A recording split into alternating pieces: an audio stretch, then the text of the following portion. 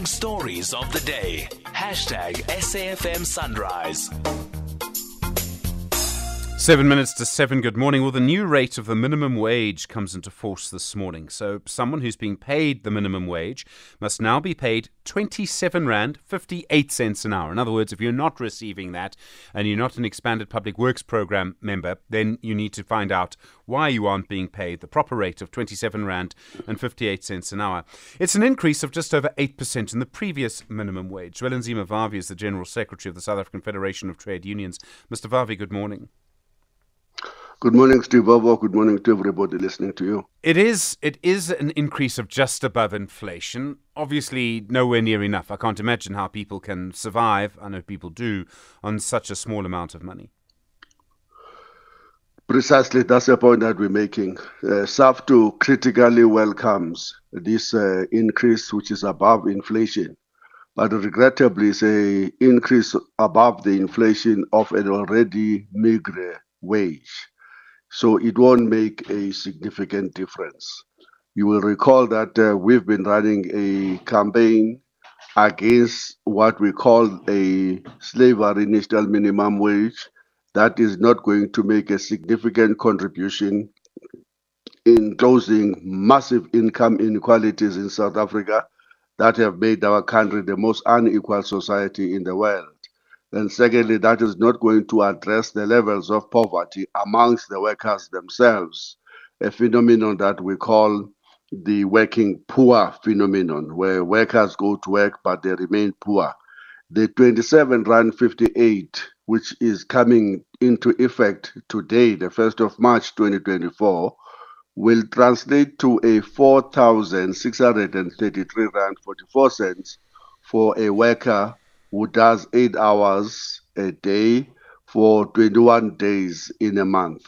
Regrettably, that amount is insufficient for the households of workers to survive on, because the latest household affordability index by the Pietermaritzburg Economic Justice and Dignity Group shows us that on average, a household food basket costs us now 5,324.86, way above the 4,633.44 that is coming into effect today as the national minimum wage. And that doesn't even give you everything. It excludes hygiene products, rent, municipal services, and transport to work, and or transport for kids to go to work.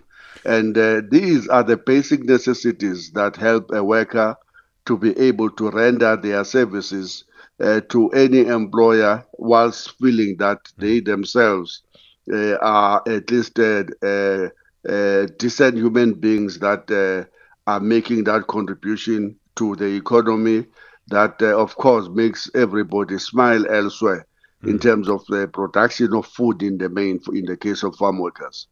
Mr. Vavi, there's another issue around workers that I must ask you about. And we've seen in the last week 2 big government buildings being closed. So the one is the SA Police headquarters, Telkom Towers in Tshwane. The other is the Air Force headquarters. In both cases, the Labour Department has said they're unsafe for people to be inside. We've actually just heard from the trade union Solidarity. I know you'll have ideological differences with Solidarity, but they also represent workers, where the researcher told us that he is aware of one police station where police officers are being forced to sit at a desk even while sewage is pouring down the walls. I mean, I can't even imagine the image. As someone who represents workers, how do you feel about how workers are being treated in these government buildings? Let me start on this issue just to close it. What we worried about the coming into effect of the national minimum wage increase today is that many employers are simply not complying.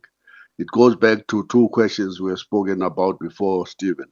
The first one is that the trade union movement has weakened over the past 30 years and it is unable to enforce these marvelous pieces of legislations that are emanating from the Constitution.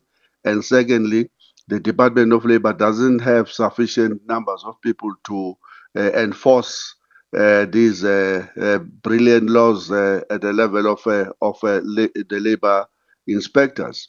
Now, this goes to the point that you are raising. Now, that even the government buildings are now being rendered inadequate to cater even the most basic safety requirements from the safety legislation in our country. We supported the Department of Labor fully. We wish them that they could employ more labor inspectors. We condemn the budget cuts that are directed to them, which makes renders even institutions such as the CCMA toothless because they can't employ sufficient numbers of commissioners to enforce the law. We will be joining the Department of Labor in the run-up to the May Day ourselves to do inspections starting in Johannesburg to enforce the legislation, to enforce the national laws of all kinds, and to make sure that workers are protected in the workplace as they celebrate the 30th anniversary of their democracy in 2024. Zwelinzima Vavi, thank you. General Secretary of the South African Federation of Trade Unions. Really appreciate the time.